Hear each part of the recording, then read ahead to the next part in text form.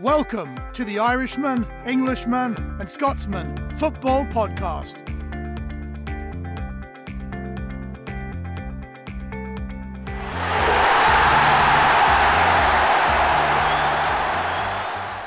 Hello, good evening and welcome to another episode of the Irishman, Englishman and Scotsman Football Podcast. Right, straight in, and we have a little bit of normality back in the Premier League now. The games are on the weekends. The last couple of months have been absolutely hectic with these midweek weekend fixtures. We're kicking off with a cracker at the King Power Stadium at 1:30 Central European time. Leicester, who came out of that poor draw with Wolves against Liverpool, who were in the end hammered by Manchester City. But I don't think that they were hammered, and I did predict Liverpool to score. I said that Liverpool's world-class forwards would trouble them. Now, Kev, you'll go into this, I'm sure, with your in-depth analysis, but from my point of view, the neutral point of view, I thought Liverpool were really in this game. I thought they had plenty of chances, and just one switch really knocked the game on its head. Phil Foden went out to the right wing, and Phil Foden made Andy Robertson look like a Sunday League player for the last 25 minutes. And, of course, obviously, City missed the penalty as well.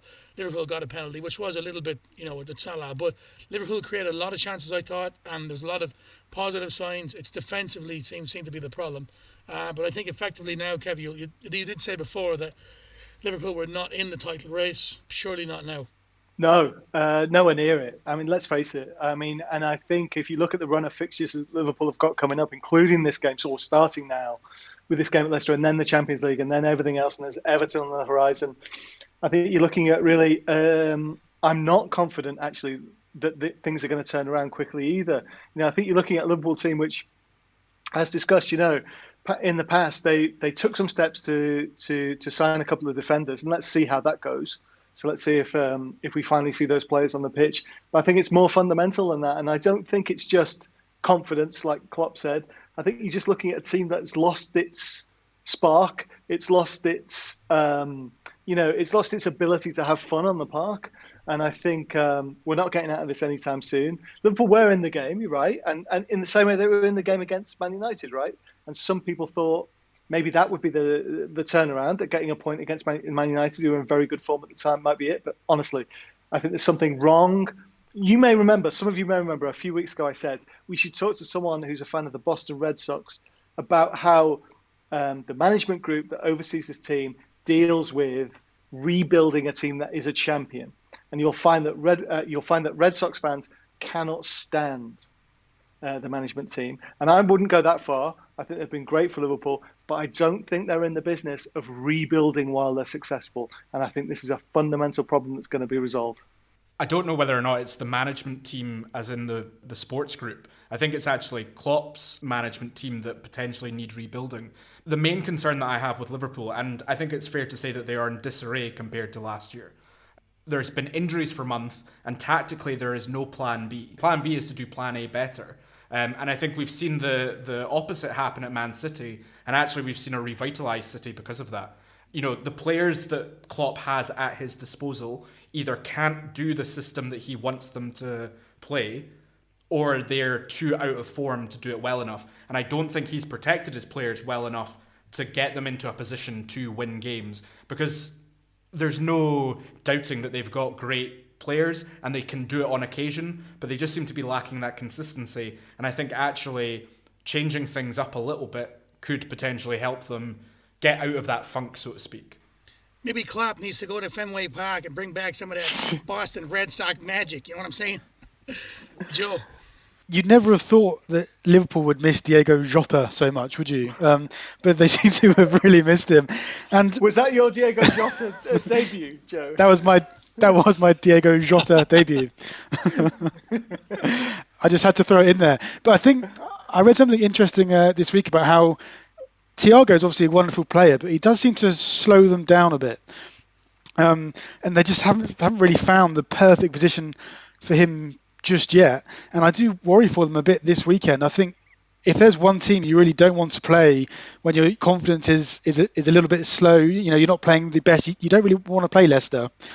So I think Leicester could compound the misery on Klopp this weekend.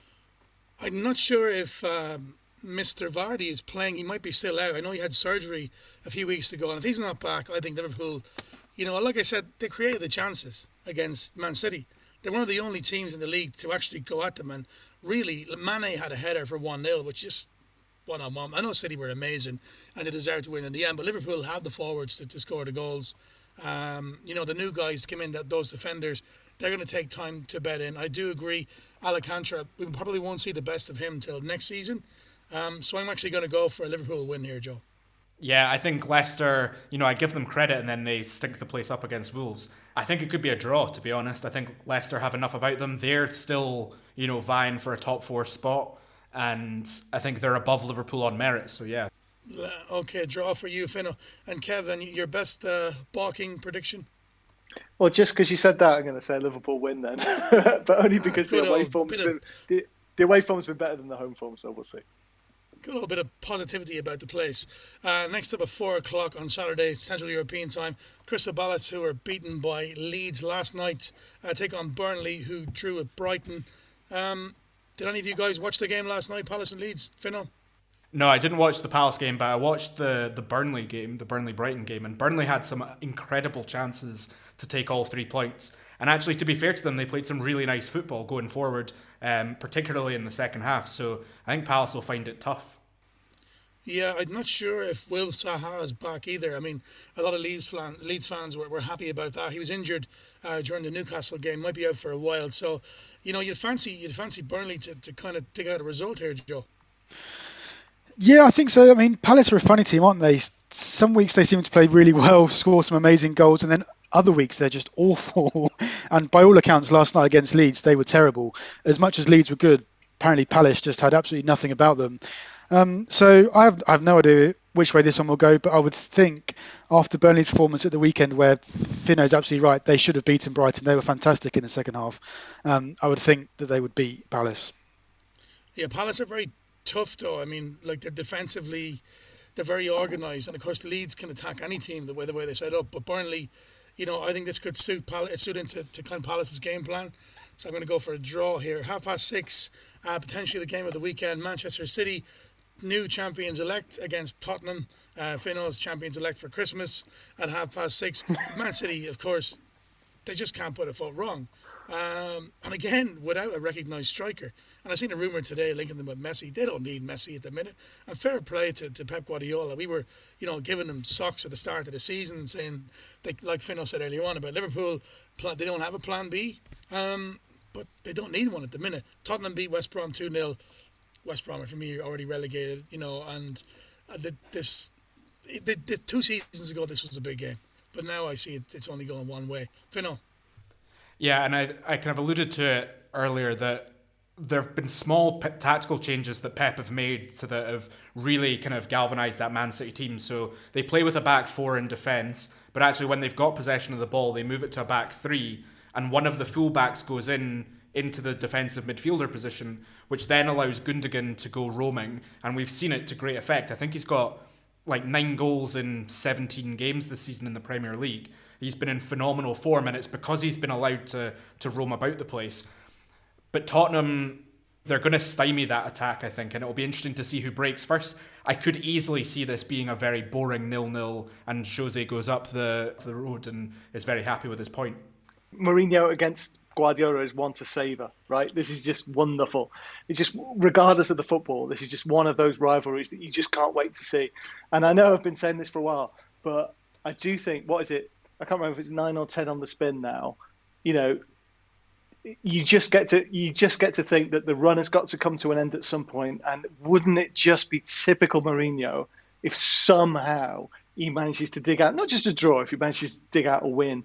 And of course they got Kane, so I assume Kane came back. No Kane, no gain, as they say. And maybe this might be it. Maybe the run comes to an end.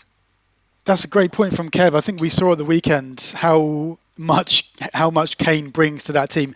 Even if he's only 30% fit and he just kind of stands up top, they're just a completely different team when he's in the side. He just brings that kind of aura, the captaincy.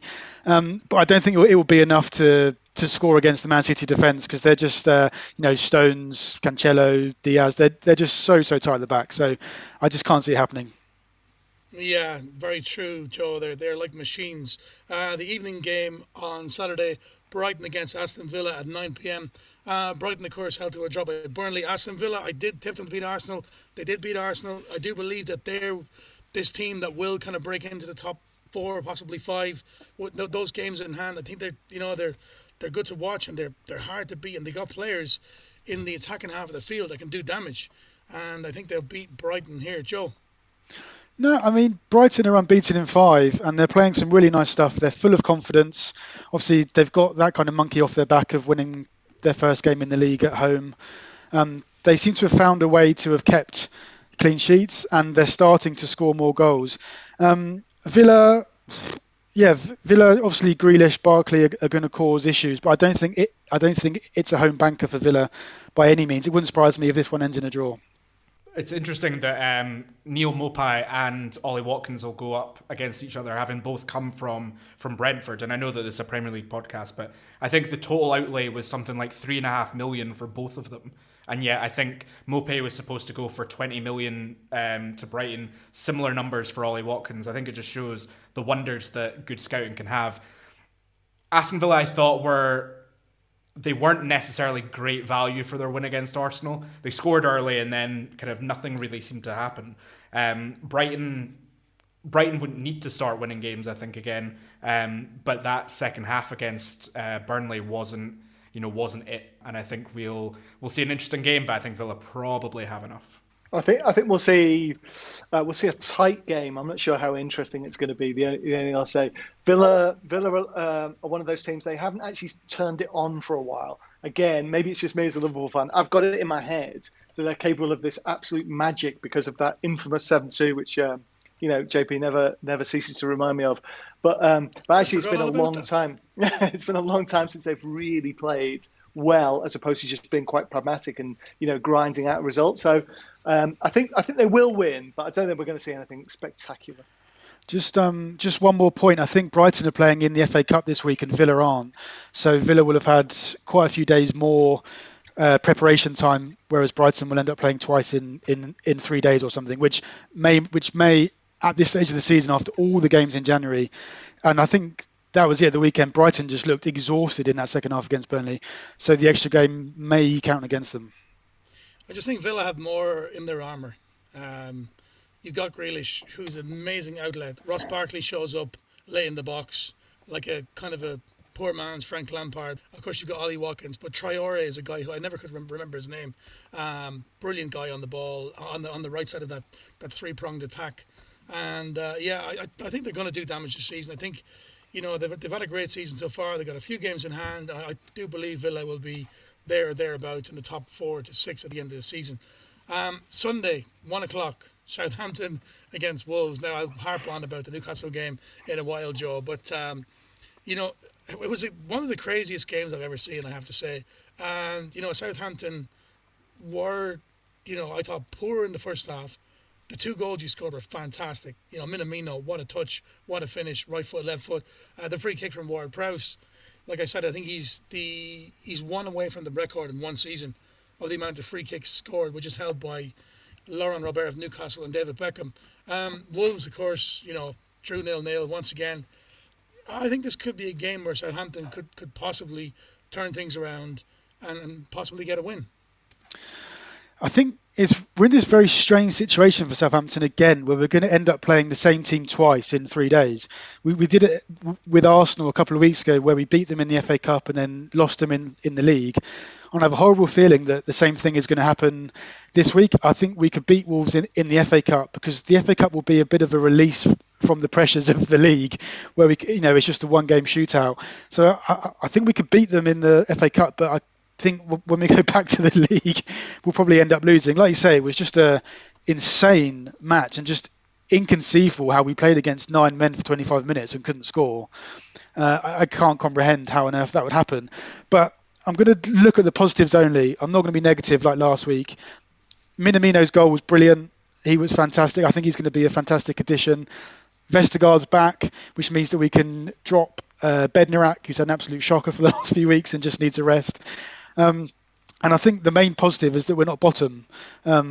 after no wins in 10 games or whatever it is, you think we'd be bottom of the league, but we're not. We have had a good season, and I think we will get back on track at some point. Joe, it's interesting. Last week you joked that at least England still have Alex McCarthy for England, and yet he gave away an absolute howler for Newcastle's third. I think Southampton, as you say, I think you've summed it up really well. They looked, in patches, they looked really good, and probably like the Southampton of earlier on in the season. Wolves are probably a pretty good team to come up against, but then again, I said that against Newcastle, and look how that turned out for you. So yeah, I don't really know how to call that one. No one does, do they? But it's just interesting looking at the table that for all the, the missteps that Wolves have had this season, and for when Southampton were top of the table earlier on the season, Wolves win, then they overtake Southampton in the table, which no one could have predicted. What, 6 weeks ago, 4 weeks ago, even something like that. And it has been like, I would not wish ill on Southampton ever, because basically, we got half our team from them. And we got Minamino. That was one I would love to see and hit a rich vein of scoring. But sometimes when you're in that much of a hole, it is hard to dig your way out. It is. It's interesting you said that. So I think we're 6 points off 17th. We're only 6 points ahead of Burnley, and it was only in December when we were top of the league. So it's just remarkable. I think you're right, Fino. I would expect Fraser Forster to come back in the FA Cup, and if he does well, I think he'll keep his place. I just think McCarthy, after letting in 9 goals, your confidence is just completely shot, and it was a terrible mistake. It was kind of Alisson-esque mistake, wasn't it? Against Newcastle. Fair play. You can't argue with that.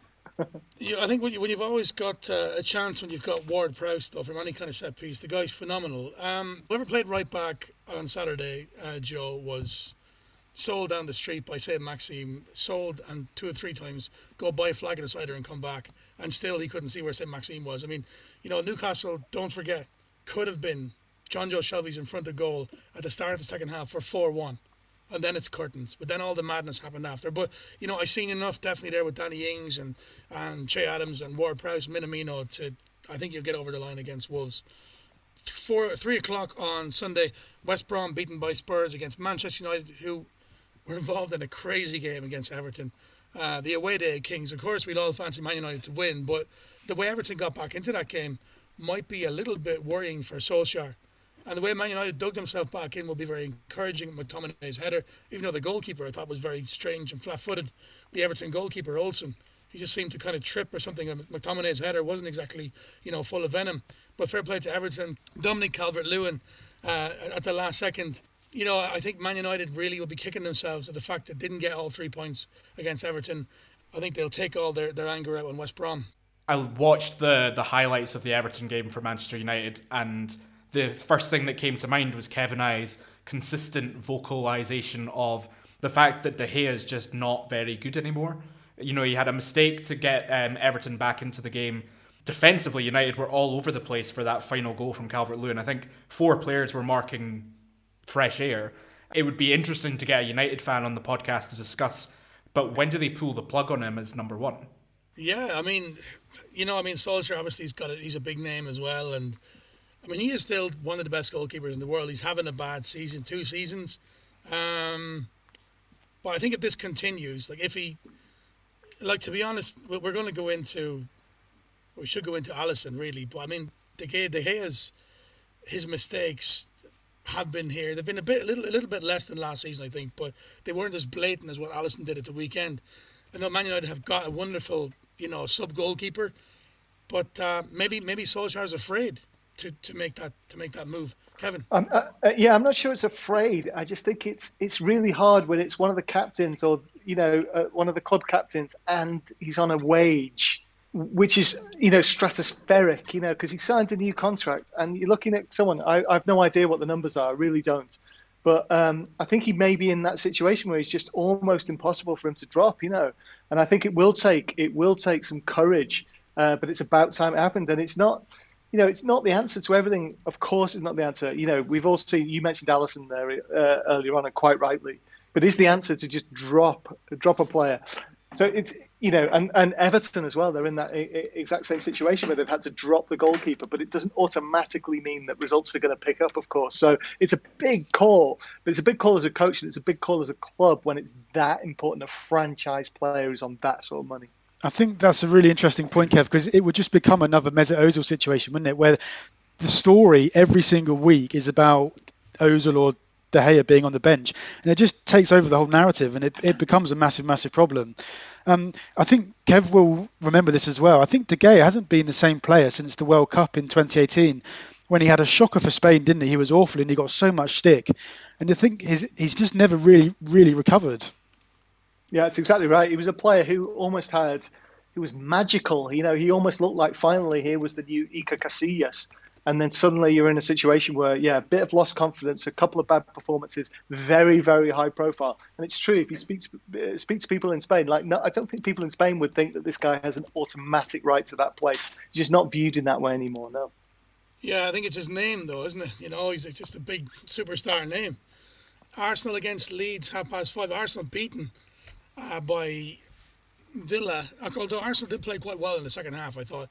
In patches. Leeds were pretty impressive against Palace, without having to do too much. Leeds, I think, went above Arsenal in the table after that win.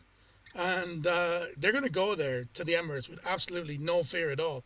And this could be, if Arsenal come out to play, it could be a decent game, end-to-end football. And I wouldn't be surprised if Leeds come away here with all 3 points. And I got to say, Leeds, before this season, nobody who was a neutral liked Leeds.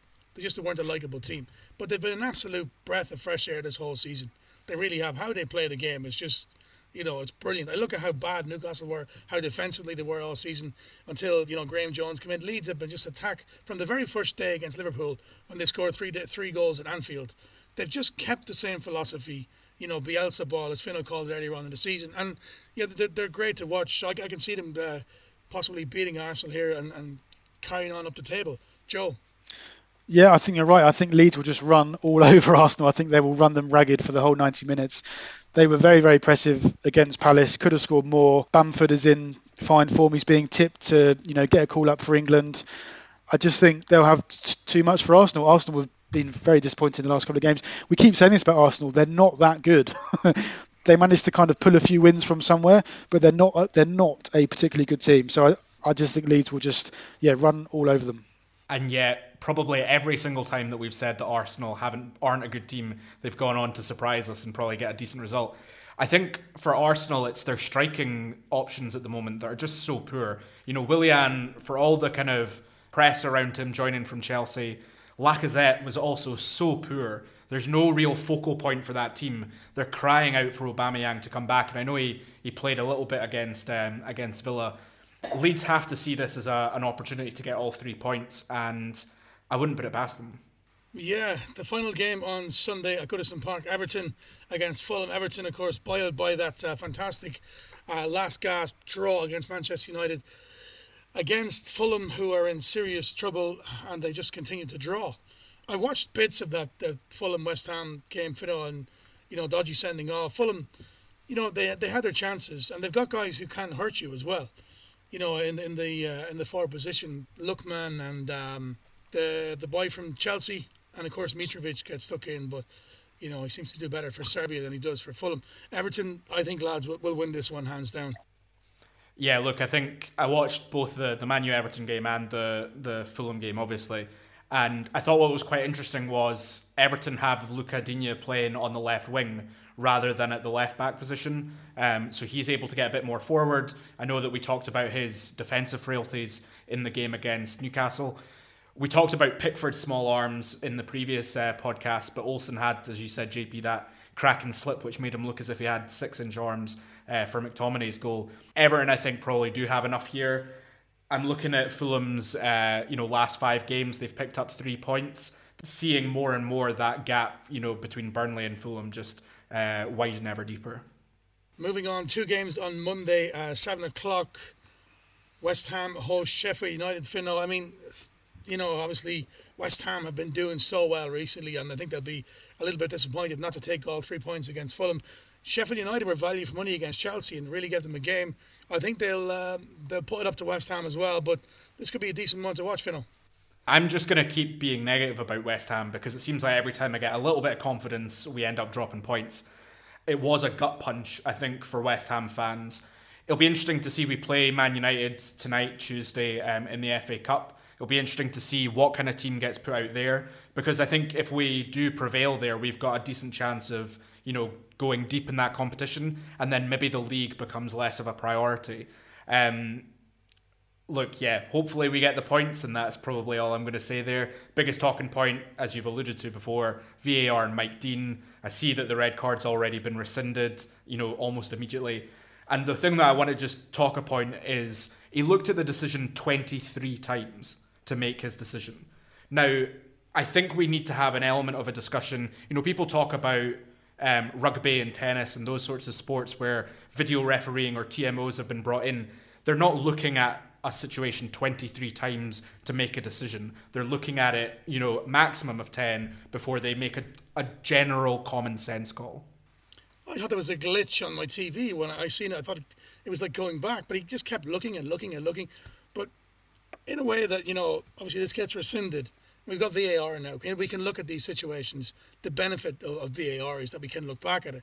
But also, in review, if consistently a referee is making these mistakes and the red card's been rescinded, which means that he made the mistake, should he then not get a ban for a while?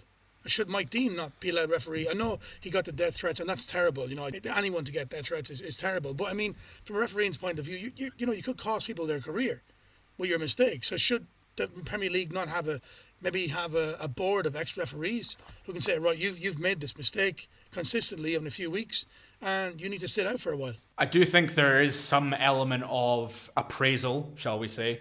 And I know that, referees do go down the leagues for a couple of weeks if their performance has been substandard. And I think it just so happens that Mike Dean has had a couple of very high-profile substandard games.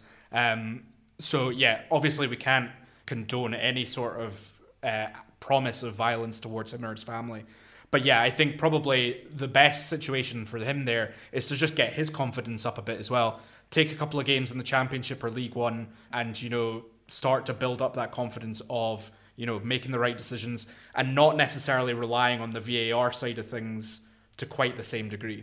Yeah, good point there, Finno. A final game of the weekend on Monday night, 9 o'clock at Stamford Bridge. Chelsea, who can't stop winning now under Thomas Tuchel, also play in the FA Cup on Thursday night, home to Barnsley, I think. It's away to Barnsley, actually, against Newcastle United. Now, Newcastle will be down to the bare bones. And I don't want to pull a Kev here and complain about defenders there, but there was 5 defenders out for the Southampton game. 2 defenders, Fabian Schär and Manquillo, are out for the season now. They're gone for the season. Jeff Hendrick, of course, sent off stupidly for 2 fouls on Minamino, and he's out. Colin Wilson could be out for a long time as well. So Newcastle are down to the bare bones. What I will say on the positive side about this game is that I thought Newcastle were really entertaining, and they really took it to Southampton from the off. Wilson had the ball in the net for offside. Say Maxima, just they couldn't. They had no answer to him, and 2-0 could have been 3-0. There was 3-1 before half time. This new role where Almiron is in, playing behind the striker or almost up front, really suits him. But I'll go back to John Joe Shelby and that chance with his right foot. He's a right-footed player. He let it go across with his left foot. That was in front of goal for 4-1, and then it's game over for me completely. But this was the craziest game I've seen all season. It had absolutely everything from red cards to bloody penalty shouts to balls cleared off the line to, 9 men. Joe, I thought Newcastle were fantastic. Really did. I've never bit my nails out for so long. But I gave us absolutely no chance against Chelsea. And the reason why that win was so important against Southampton was because Man United are also up after Chelsea. So these 2 games, I don't expect us to get anything. But the way the table's going, we need those points, and anything can happen. Yeah, I mean, I'm with you 100% actually. And I would love to think that you got a chance in this game, but I don't think you have. I think it's going to be one of those games where you're, depleted, but also emotionally and, physically and psychologically a bit shattered after that one. I think it's going to be really hard to pull out another result another performance like that, and I don't think it's going to happen. Love to think it's a possibility, but nah, Chelsea got this one. I'll continue to use the glimmer of hope analogy for Newcastle, and the only glimmer of hope for Newcastle, I think, is the fact that it looks like Thiago Silva still won't be fit, nor will Pulisic.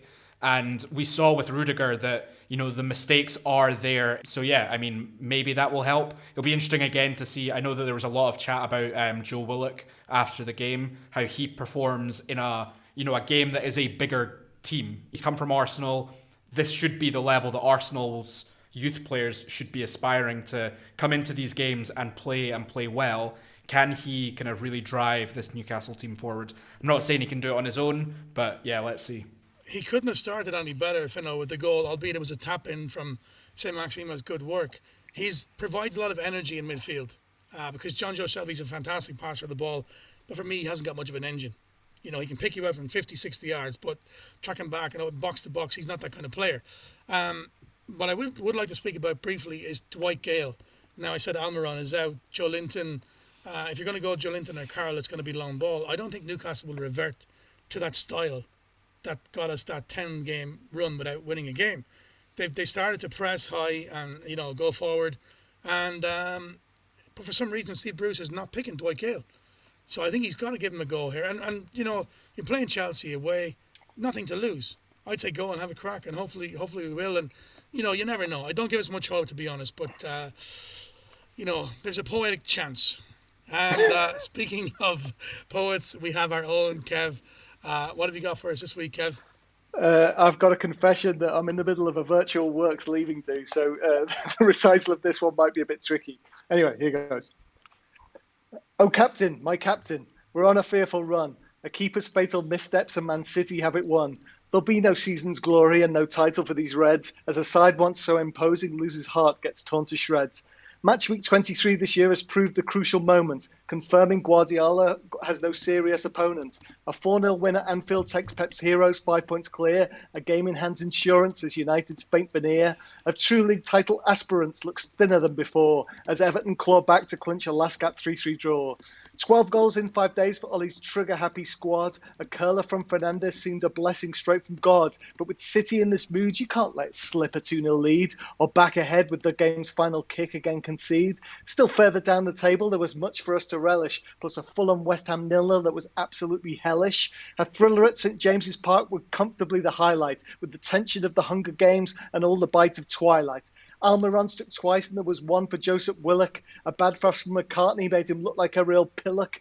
3-1 down at half-time with the panorama tragic. Saints were right back in it as James Ward-Prowse worked his magic and showed us all again he's such a talented young fellow. His free-kick arrows home, and what do you know? A second yellow leaves Newcastle down to 10 and soon they're left with 9. Ings comes close, but Saints can't quite arrest their stark decline.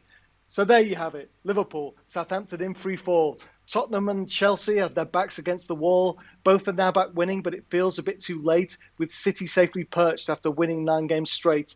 But where there's life, there's hope, they say, and perhaps there's just a glimmer. On Saturday, as the rest of us sit down to eat our dinner, it's City versus Spurs, as spicy as a jalapeno. And just this once, I'm cheering Spurs. Vamos, Senor Mourinho. Brilliant stuff, Kev. Thank you very much. Thank you. See you again soon. Fino, thank you. Cheers, guys. Joe, thank you very much. Nice one. Thanks, JP. All right, folks. As always, don't forget, if you are listening on YouTube, don't forget to hit that subscribe button on the bottom right-hand side and the old bell notification. And also, that's our second episode of our Away Day Confessions. Newcastle fans is out on our YouTube channel this week. Give it a listen. Hopefully, Sunday morning, we'll have another one for you in around about 12 o'clock Central European time. Thanks a lot, folks, and enjoy the games.